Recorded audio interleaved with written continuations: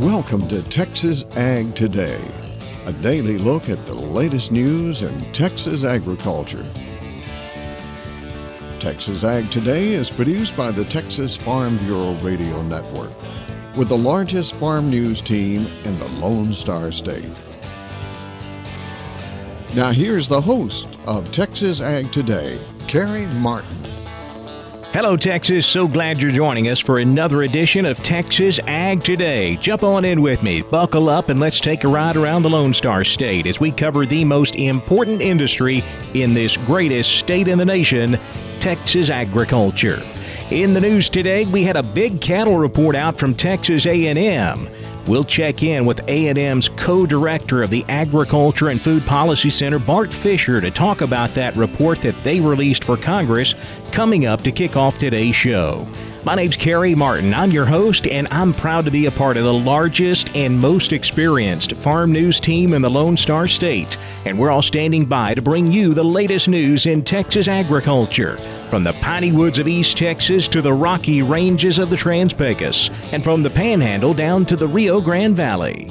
The Hemphill County Beef Conference, held every April in the town of Canadian, has become one of the top cattle industry events in the country.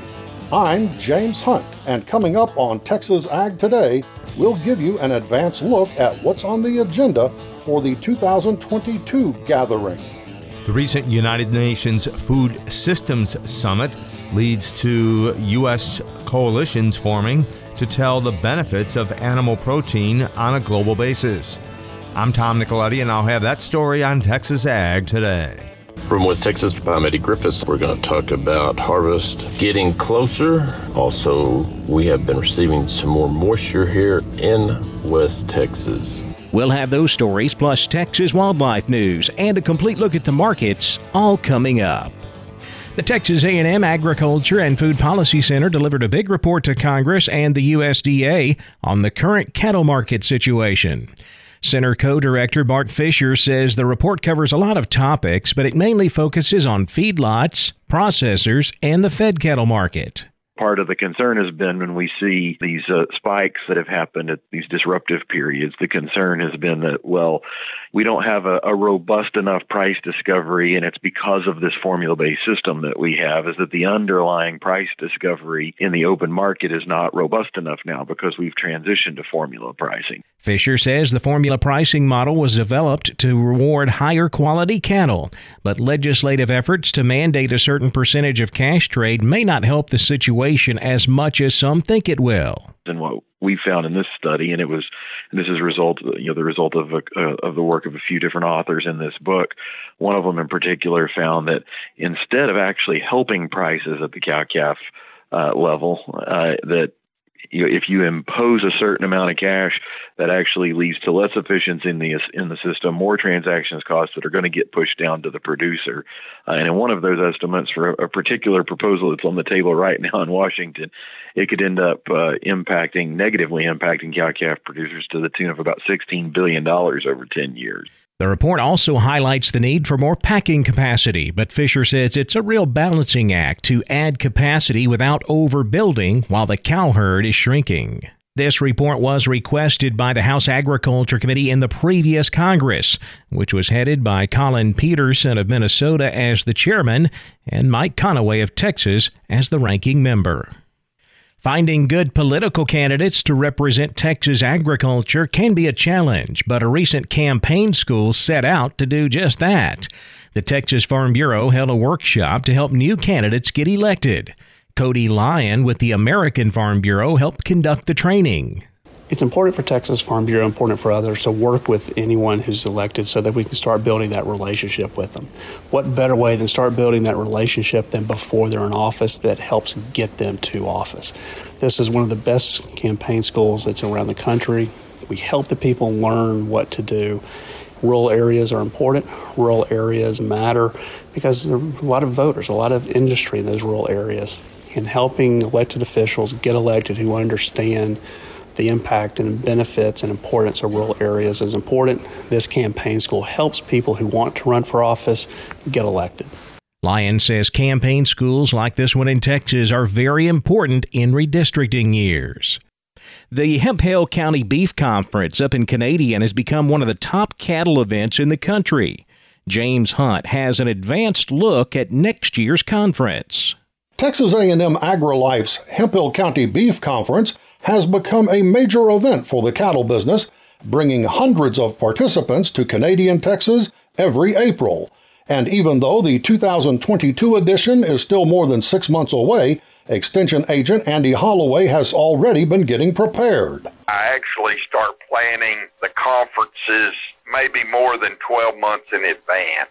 Holloway says the full lineup of speakers is not yet complete, but one thing the next conference will focus on is helping producers make more money. We're going to really dive deep into some strong issues that are important to profitability. One of those issues, Holloway says, is helping ranchers develop a better understanding of the connection between marketing and genetics. For example, over the last couple of months, the spread between choice and prime is almost at historic levels.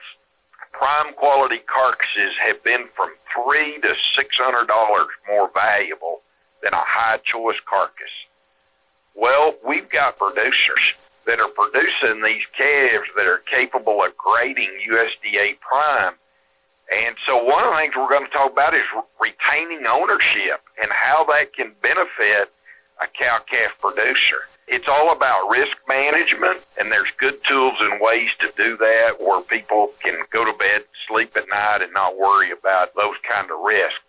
The 2022 Hemphill County Beef Conference is set for April 26th and 27th in Canadian, and we'll bring you more details as the event gets closer. I'm James Hunt on the Texas Farm Bureau Radio Network. The recent United Nations Food Systems Conference raised serious concerns among U.S. agriculture groups. Tom Nicoletti has the story. The recent United Nations Food Systems Summit was designed to set the stage for global food systems transformation by establishing sustainable agriculture and food distribution goals to be achieved by 2030. But according to Cheyenne McEndaver, the U.S. Meat Export Federation's Director of Export Services, the summit raised serious concerns among U.S. agricultural organizations that ultimately proved to be a rallying point. The United Nations Food Systems Summit has been an 18-month plus process, and it's really evolved and ended up being very different than I think a lot of folks in the U.S. ag industry anticipated. A lot of U.S. ag groups started to have some major concerns with some of the initial language because a lot of that verbiage initially had negative connotations and negative focus on animal protein and livestock production. And that's really where we started to see coalitions and groups form in the U.S. to not only tell the entire U.S. ag story, but also to band together and talk about the benefits of animal protein globally. We really saw the protein groups come together and say, this isn't just a conversation about red meat. This is an attack on dairy. This is an attack on poultry and eggs. And that really brought us together to not only promote positive animal protein and livestock messaging coming out of the major producers and exporters around the world, but also really pushed us to focus on what is the total U.S. ag message. We produce so much, and by doing so, we use less resources, we use less land, we use less water, and that has huge sustainability benefits. I'm Tom Nicoletti with the Texas Farm Bureau Radio Network. Cotton harvest is about to get underway in West Texas. Eddie Griffiths has an update from Lubbock.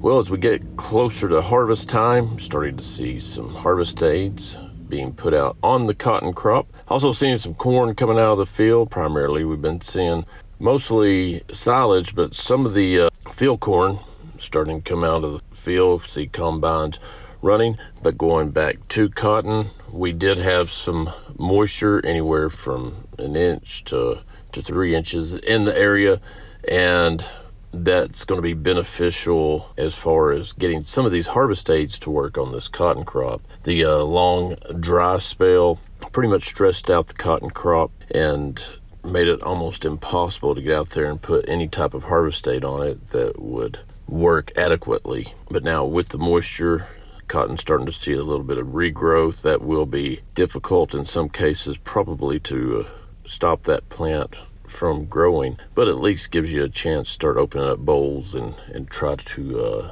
desiccate some of those leaves off of the plant. It will be a later start to the cotton harvest. We usually see some cotton coming out of the field by the 1st of October, definitely by the middle of October. But as we near a freeze, which is the average freeze date here in Lubbock around October 30th, that is probably what a lot of producers will be waiting on.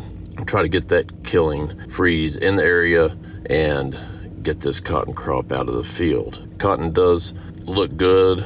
The dryland crop, not much talk about previous years, but this year we will have a dryland crop in West Texas. I'm Eddie Griffiths. Texas hunters play a critical role in preventing the spread of cattle fever ticks. I'm Jessica Domel, and I'll have that story coming up on Texas Ag Today. And feeding performance horses requires a balance of feeding just the right amount of calories.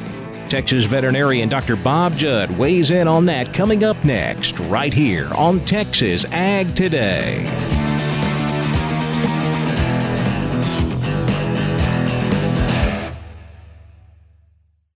After my first car accident, I feared the biggest damage would be to my wallet. I expected a mountain of bills and a long, drawn-out process. But my Texas Farm Bureau insurance agent was there when I needed her and helped me get back on my feet and in my car in no time. Instead of a hassle, I got reassurance and a quick recovery. Visit Texas Farm Bureau Insurance today at tfbinsurance.com to find an agent who's there when you need them most. Coverage and discounts are subject to qualifications and policy terms and may vary by situation. We're keeping you informed on everything happening in Texas agriculture on Texas Ag Today. Feeding performance horses requires a delicate balance. You want them to have enough energy, but you don't want them to get fat. Veterinarian Dr. Bob Judd has some advice.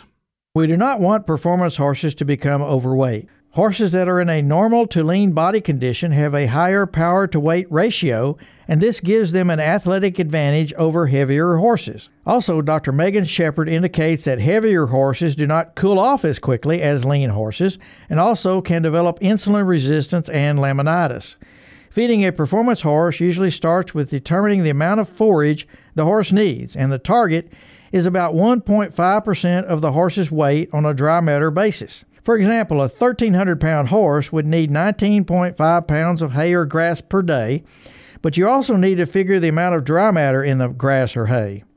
If the percent dry matter is 92%, for example, the horse would need to consume 21.5 pounds of hay due to 2 pounds of water contained in the forage. Lots of horses with continual access to large round bales are eating lots more feed than they should be eating, and this is decreasing their performance and increasing health problems. Although most performance horses are fed concentrate rations, in many cases, the hay and grass plus a vitamin mineral supplement may provide sufficient nutrition without concentrates. If concentrates are needed, the lowest level fed should be used to supplement the ration.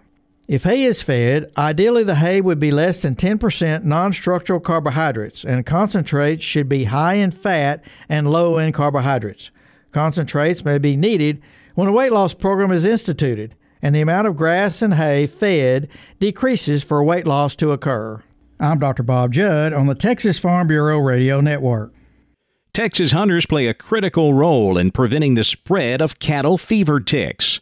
Jessica Domel tells how in today's Wildlife Report. The Texas Animal Health Commission is asking hunters for their help this year to prevent the spread of cattle fever ticks in Texas. Dr. Angela Lackey, Assistant Executive Director of Animal Health Programs for the Animal Health Commission, joins us with more. What Texas Animal Health Commission and the USDA are asking of hunters this season is if they are harvesting animals in any of our cattle fever tick eradication zones, so that might be a surveillance area or an infected area, that they call one of our officials so that we can meet up with them and inspect their wildlife that they've harvested for the presence of cattle fever ticks.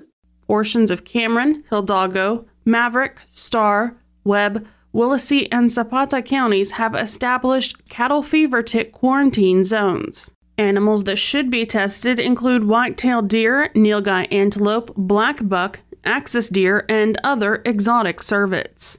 Cattle fever ticks are very specific for cattle, and because nilgai antelope are also in the Bovidae family, cattle fever ticks also seem to like them as well, but they also will go on our cervids. Down in that area, it's primarily white-tailed deer that people are hunting, but certainly any other deer in those areas, we would like to have them give us a call so that we can inspect them and just see what types of ticks might be on those animals. Hunters may inadvertently transport cattle fever ticks, which can be detrimental to the Texas and U.S. cattle industries, to unaffected areas of the state and the nation on deer and antelope hides. Because of this, Dr. Lackey said that hunters play a critical role in protecting the state. For the Texas Farm Bureau Radio Network, I'm Jessica Domel.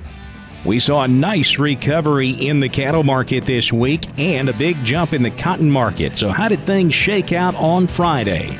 We'll take a closer look at all of Friday's livestock, cotton, grain, energy, and financial markets coming up next. Keep it right here on Texas Ag Today.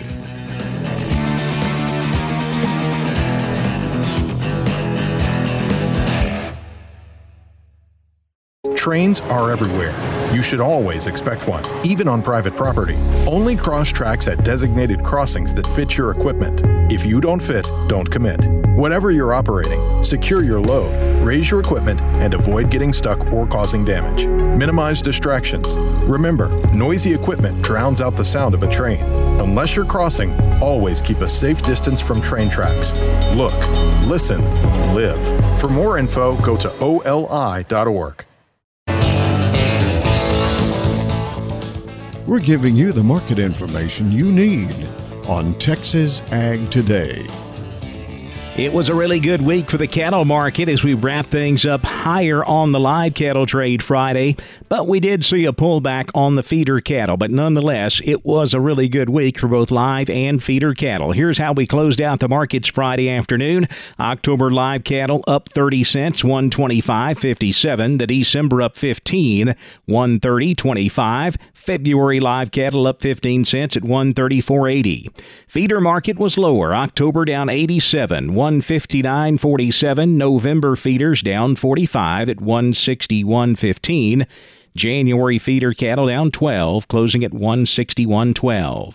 Cash fed cattle market mostly steady. Most of our cattle here in Texas topping out at 124 to 124 and a quarter. That is steady with the prices we saw the previous week. Boxed beef prices were mixed on Friday. Choice down $1.25 at $284.06. Select up 90, $265.34. Now let's check the auction barns. We're walking the pens with Larry Marble. Here's your glass of iced tea. Sit down with me at my kitchen table. Let's talk to Wayne Geiswhite, Gillespie Livestock, Fredericksburg. Wayne, how was the cattle sale Wednesday? Well, we ended up with 858 head, kind of rain shortened, but we'll sure take the rain, Larry. Sure changed a lot of people's attitude anyway. I'd call the cow market probably 1 or 2 lower. Still sold a lot of good cows in the 60s, might have hit 70 on a few real fancy or high-yielding kind of cows. Had a little activity on the bred cows. Calf market, 550 weight steers down probably $2 to $4 higher. So some good 4-weight steers, so 190 to 202, 3 weights up to 207.5, 5 weights up to 170 something, and even like 480 pound calves up into the 180s. Those were the really good ones, but the heifer mates called it about steady. The better heifers, sold some 5-weight heifers in the 40s, 4 weights in the 50s, 3 weights. So didn't have many 3-weight heifers, most of them bringing the 50s, 6 weights kind of up to 130. But the market was quite a bit more activity, but you run one in that was a little small framed or fat or didn't have the quality, well, they were sure taking a beating again today. What are we anticipating for next week? Well, we should have a nice run. Kind of rain shortened this week. Larry, I do want to announce that on the 20th of October, which will be 2 weeks, you got 50 really fancy cows coming. There'll be mostly 4 and 5 year olds with a few 6s. Got really, really good calves on them. Big cows, good cows. Anybody needs some good replacement kind of cows, they'll be here on October the 20th. Tell everybody how to get a hold of you, Wayne. We're 830-997-4394. Neighbor, that's it for Walking the Pens, a production of the Texas Farm Bureau Radio Network. I'm your host, Larry Marble. Good day to you. Thanks, Larry. Back over to the futures market now, where lean hogs closed mixed. The nearby October was up 40 cents, 90.25. December hogs down 52 at 81.50. Class 3 milk was mixed, with the October unchanged, 18.03 a hundredweight. November milk up 8 cents at 18.82. The cotton market saw some profit taking on Friday after a dynamic week, a very high volume trade that pushed the market up above $1.10. We did close above $1.10 on the December contract Friday, but nonetheless we did pull back as traders took profits and tried to take some positions ahead of next week's USDA World Agriculture Supply and Demand Report. We closed with December cotton down 101 points at 110.60. March cotton down 82, 107.91. Same story on the corn market, a lower close, harvest pressure keeping a lid on corn prices through the week. We closed with December corn down 3.5 at 530.5. March corn down 3.5, 539.5. And the wheat market finishing mostly lower on Friday, both hard and soft wheat finishing in negative territory. July Kansas City wheat was down 2 cents, 7.42 3/4. July Chicago wheat down 6 1/4, 7.38 1/4. In the energy markets, November natural gas down 7 cents, 5.59. November crude oil up $1.25, 79.55 a barrel. The financial markets were slightly lower on Friday. The Dow down 8 points, 34,746. The Nasdaq down 74 at 14,579. The S&P down 8, 4,391. That wraps up our look at the markets, and that wraps up this edition of Texas Ag Today. I'm Kerry Martin. Hope to see you next time as we cover the most important industry in this greatest state on the planet, Texas agriculture. Thanks for listening to Texas Ag Today. Be sure to subscribe to our podcast on Apple Podcasts, Google Podcasts, or Spotify. For more Texas Ag news and information, check out our website at texasfarmbureau.org or tfbradio.com. Texas Ag Today is a production of the Texas Farm Bureau Radio Network.